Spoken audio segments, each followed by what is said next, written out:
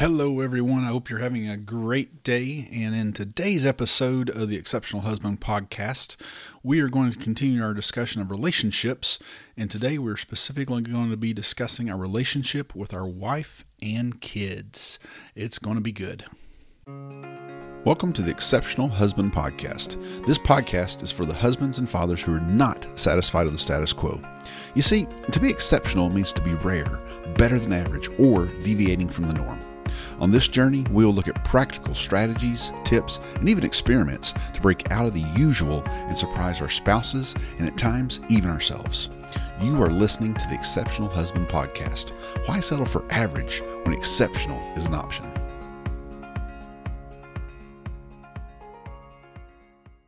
Welcome, everyone. My name is Joe Sellers, and I am the host of the Exceptional Husband podcast. Why settle for average when exceptional is an option? So we're going to be talking today, going a little deeper into the topic of relationships. The things that we're talking about are based on what I call a 3R framework of reps, which are health, relationships, and responsibilities. And so if you listen to the previous podcast, you can get caught up on reps and the first part of relationships. And so today we're going to focus on part 2 of relationships, and that is our relationships with our family, specifically our wife and kids. And so I do have a couple of passages I want to share with you, and that is out of Ephesians 5:25 through 33. I'm reading the New Living Translation. And it says, "For husbands, this means love your wives, just as Christ loved the church. He gave up his life for her to make her holy and clean, washed by the cleansing of God's word. He did this to present her to himself as a glorious church without a spot or wrinkle or any other blemish. Instead, she will be holy and without fault. In the same way, husbands ought to love their wives as they love their own bodies. For a man who loves his wife actually shows love for himself. No one hates his own body, but feeds and cares for it, just as Christ cares for the church. And we are members of this body. As the scripture says, a man leaves his family and mother and is joined to his wife, and the two are united into one. This is a great mystery, but it is an illustration of the way Christ and the church are one. So again, I say, each man must love his wife as he loves himself, and the wife must respect her husband." Ephesians 5:25 through 33. And then as we talk about children, the verse I want to refer to is Ephesians 6:4. "Fathers, do not provoke your children to anger by the way you treat them. Rather, bring them up with the discipline and instruction that comes from the Lord." And that's Ephesians 6:4 out of the New Living Translation. So these two passages give us examples from the Bible, from the Word of God, about how we should treat our wives. So let me back up even a few thousand years here and talk about how God's perfect plan, and this is my opinion, and there's biblical truth that you can find there to support this, but here's the way I feel about it. If you look at Genesis, God's original plan was that Adam and Eve were created and placed in paradise in the Garden of Eden, and they were to be towards each other. When you look at the verbiage in the Hebrew, it talks about them being towards each other. When it talks about, a husband being the head of the family, the head of the wife, well, you got to remember, the wife, if the husband's the head, well, obviously the wife is the neck that turns the head. So you know what I mean. But basically, the original plan A, God's perfect plan, was that husband and wife would be mutually loving, mutually supportive, mutually respectful of each other and towards each other. So that means that I am better with her, she is better with me. I'm not better than her, she is not better than me, but that as the two of us come together as one, that we are really better together than we could ever be on our own. And so when you look at the way that we're supposed to look at our wives and treat our wives, think about how if the passage in Ephesians says that we're supposed to treat her like Christ loves the church. Now think about that for a minute. Let it sink in. How much did Christ love the church? Well, he loved the church so much that he gave up his life on the cross. Even though he was blameless, he died a villain's death, a horrible death on a cross for our sins, and to save and sanctify his church. And that's how much he loves the church, and that's how much we're supposed to be loving our wife. So basically what that means to me is that means that I place my wife's needs above my own, that I place her first in my life. So now the overall picture of relationships, we already clarified in the last episode, God obviously comes first in my life. God should be the one who meets my deepest needs. If I try to have my wife meet my deepest needs, then there could be some definitely out of balance there. But God meets my deepest needs. But then He has blessed me by giving me this helpmate in my wife to be towards me, to be a helpmate for me, for us to help each other and to mutually love and respect each other. And so that's why it is so awesome when I put God first, and then the very next person on that list is my wife. She is the queen of my life. I treat her with respect. I do not raise my voice to her, even if I'm frustrated with her. And so I treat her as royalty because she is. She is the queen of this household. She is the queen of this home. And so I respect her. I love her unconditionally. It doesn't matter how I feel. It doesn't matter how she is acting or reacting.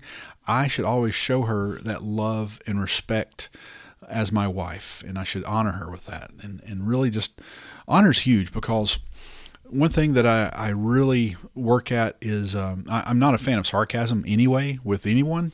But guys, here's one little tip to file away as you listen to this. I want to encourage you, don't ever belittle or make your wife the object of a joke with anybody. Really, not even to her. It's not really good to joke around with her, because you never know how deep something might go. You never know how much something might hurt her. But guys, listen, absolutely off limits. Don't ever throw your wife under the bus in a joke around the guys, with locker room talk, with family or friends around. Just don't even go there. If you want to, see some examples of that, my wife and I have been catching up on Everybody Loves Raymond. So there's some great examples of what not to do there. But I just encourage you, don't ever disrespect her by making her the butt of a joke. Like I said, really, even to her, just between you and her, but especially around other people. Do not dishonor her or discredit her or put doubt in anyone's mind that she is anything but just your absolute choice jewel in your life. So that might sound sappy. And I know some of you might say, well, yeah, but you don't know my wife. You don't understand how difficult she is. So let me explain what I believe is a principle of the universe. And that is, one of the principles of the universe is that the way we treat someone or something is how it's going to be reflected back to us. You see, to a large extent, the things around us they're really kind of like mirrors. So a person, the way I treat them is going to be reflected back to me in the way that I am, if that makes any sense at all. Because you see, here's the thing. If I respect my wife, even if she's disrespecting me, if I maintain that respect for her, then guess what? That is going to be reflected back to me eventually. I really believe that, because it really is better to give than to receive. And I really do believe that as we give, that there's basically, I guess you could call it a law of reciprocation, that when we give, it's going to be given back to us. And now, of course, as always, check your heart, check your motivation. It doesn't need, I give so I can get. And I know in a marriage that can be, don't treat it as a tit for tat relationship. Don't treat it as a business arrangement.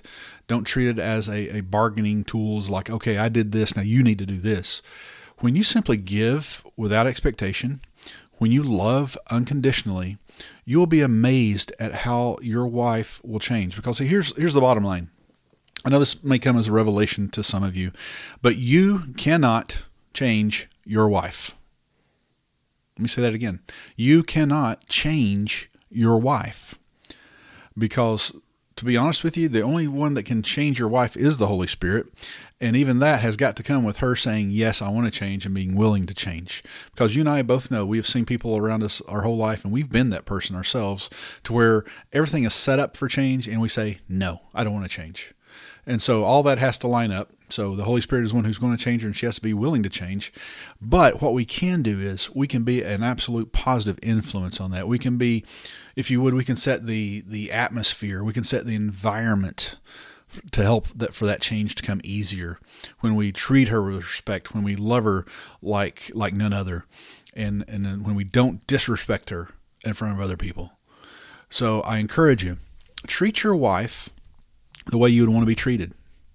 And you can fill in the blank there. If you want her to touch you more, well, maybe try touching her more. If you want her to say kinder words to you, then say more kind words to her.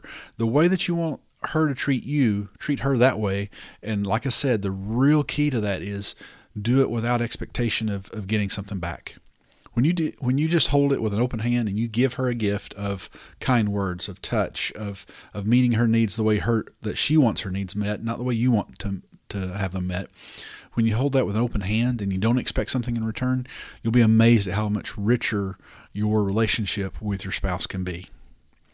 So that's one part of that. The other part of that, of course, are kids. It says don't provoke your children to anger. I believe there is a balance there to where we need to guide our kids. We need to instruct them. We definitely need to instruct them in the Word of God. But the biggest teacher that they are ever going to have in their life is going to be you and your life and your example. Because you see, you can take them to church every Sunday. You can send them off to a youth group. You can have them read the Bible every day. But if you're not living what is being taught, then you could end up being the biggest hypocrite in their life. And that can really make growing for them difficult. That can really make them so much harder to grow in the Lord, to grow in strength, to grow in wisdom if you're not setting an example. So for your kids, once again, it's that mirror thing again, but it's going to be all about setting the example for them. It's going to be about practicing what you preach, because I promise you, kids are not stupid.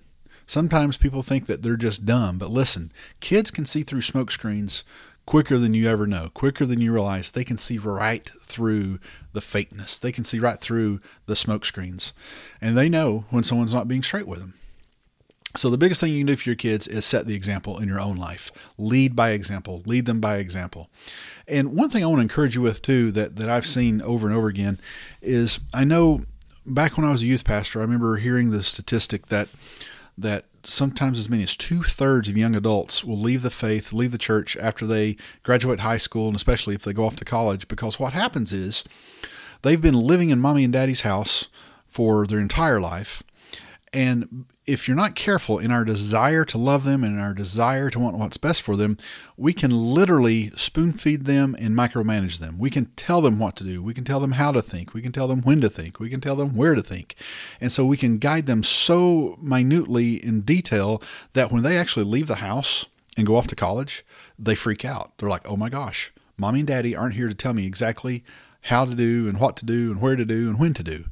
So what I want to encourage you with is, I heard a teaching one time from someone that said, if you want to know 2 key phrases in raising kids, he said theoretically you could even tattoo them on your arms. I'm not recommending that, of course, but so to speak, treat it like a tattoo on your arm to say, when you're presented with something to where your child has a decision, say, what are you going to do about that?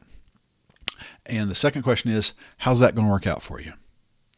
And so that's kind of almost an oversimplification of what you need to do is help your kids learn as early as possible, at the youngest age as possible, how to make decisions. Because you see, I believe in this life that most of the mistakes that we make in our life, I know in my own life, certainly, the mistakes that I make in my life, they have come about when I didn't pump the brakes long enough to think about a decision. I simply made that decision. I jumped off the cliff, metaphorically, and I regretted my decision. And if I would just taken a few more seconds even to make a decision, to think it through, then I may not have had such a negative outcome. And so as early as you can with your kids, part of not provoking them to anger is to help them make their own decisions. Don't just make all their decisions for them, but really help them walk through, okay, well, what are you going to do about that when they're presented with a problem or a decision or something they're not crazy about? Well, what are you going to do about that? And then when they tell you, well, I'm going to do this, then say, well, how's that going to work out for you? So what it's doing is it's teaching them to stop and think about options. It's stopping to think about what are some other things that they could do with that. And then right after that, then it's teaching them consequences. Because you see, in this world today, most people, or many people, they don't take time enough to think about their consequences, because if they took just long enough to think about what the outcome of those decisions are going to be, they would probably make a different decision. And so that's a great way to raise up your kids, is by teaching them to make decisions. And you can start this at like 2 and 3. I mean, you can start it super young. I know of people who have started this when they're really little, and we're even trying that with our 9-month-old, to even start talking to him now. And of course he can't make decisions right now, but it starts even now with everything I've just said. So wives and children. So now let's put the two of those together and talk about something that's universal for both of them. So in this day and age, there is a new way that you spell love with your wife and your kids. Now, used to, people would say, oh, well, I spell love T-I-M-E, time with my wife and kids. That's how we spell love, time together. But because of today, that's slightly changed because we have these powerful WMDs, weapons of mass distraction, that are around the world in social media and television and news and 24/7 flows of media, that now, instead of just T-I-M-E being the way that you spell love, really, the new way to spell love in today's age is A-T-T-E-N-T-I-O-N. Attention. Because you see, I can spend time with my spouse in a restaurant, at the table, and have my mobile device in my hand, scrolling Facebook or other kind of social media. And she could do the same. So that is time together, but that is not attention together, and it's by no means quality time together. So what I want to encourage you with is that in this day and age, when we have never had more distractions in the history of the world, I mean, you have to understand that little cell phone you carry around in your pocket, that has the computing capacity of a 1980 supercomputer in your pocket, and you basically have all the information known to mankind in that little phone in an itty-bitty living space. And so, of course, it can be a massive, massive, massive distraction.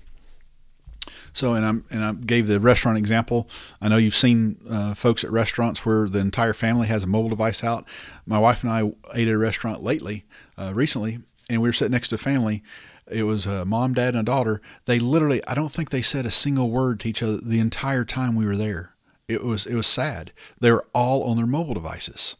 So here's some practical suggestions to help create more attention and that time spent together. And so I encourage you to create some tech-free zones at various places and times in your family. So here's a few recommendations. One is at the dinner table, whether it's at home or a restaurant, no tech, no mobile devices. Keep them away. Don't take them out of your pocket. Don't take them out of your purse. If you want to get really extreme, you could leave them in the car. But no mobile devices, no electronics at the dinner table. Like I said, whether it's at home or a restaurant. And then another place is in the bedroom. Now, I know if you're like me, you use your cell phone as an alarm clock, so I have to have a little extra motivation and discipline to not use it. But still, if you really want to get even better, it'd be great to not even have it in your bedroom, because there's two reasons there. We talked about sleep earlier in one of the other podcasts. Well, if you have that mobile device glaring in your face right before you go to bed, there are studies that have proven that you're not going to sleep as well. So that's one thing. And obviously, it's a little hard to have intimacy with your spouse if your face is glued to a mobile device. So I encourage you, in the bedroom, make it a tech-free zone. And then now, husbands, put down your phone and listen. If your spouse begins talking to you, lay your phone down, put it face down on the table, and I hope it's not even on vibrate, and give her 100% undivided attention. I just saw the dad joke that someone posted the other day, that all of a sudden my wife yelled at me, I don't understand why you never listen to me. What did I just say? And I thought to myself, well, that's a strange way to start a conversation. So he hadn't even been listening. So he did miss everything. So I encourage you, put the phone down. If your wife starts talking to you, put it down. The other place that's good to have tech-free zones for your family is in church. I talked about leading by example. If you go to a church, then you're there to learn. You're there to grow in the Lord. So leave the tech alone. I know that we have our Bibles on it and take notes on it, and I understand that. But as much as possible, and definitely don't be opening up social media in the church. That can wait till afterwards, and set that example both for your wife and for your kids. So I encourage you also, one last tip here is, I encourage you, when you come home at night, go ahead and set aside 5 to 10 minutes at least, maybe longer, to just sit down as a family and reconnect. If you or your spouse, both of you, have been away at work or school, and you come home, your kids have been at school, and you all come back, or they've been at a sitter or something like that, I encourage you to take some time when you first get back together in the evening. When everyone comes back home, take some time to sit down and just have some family time. Actually ask each other, how was your day, and show interest. Don't just, like I said, don't sit there on your phone, make it a tech-free zone, but take some time to focus on your family. So, couple of reflection questions that you can ask yourself is, how would you explain your relationship with your family right now? And then the second one is, what are some steps you can take to improve your relationship with your family? I hope this has helped you, and we will continue our discussion in the next podcast in relationships.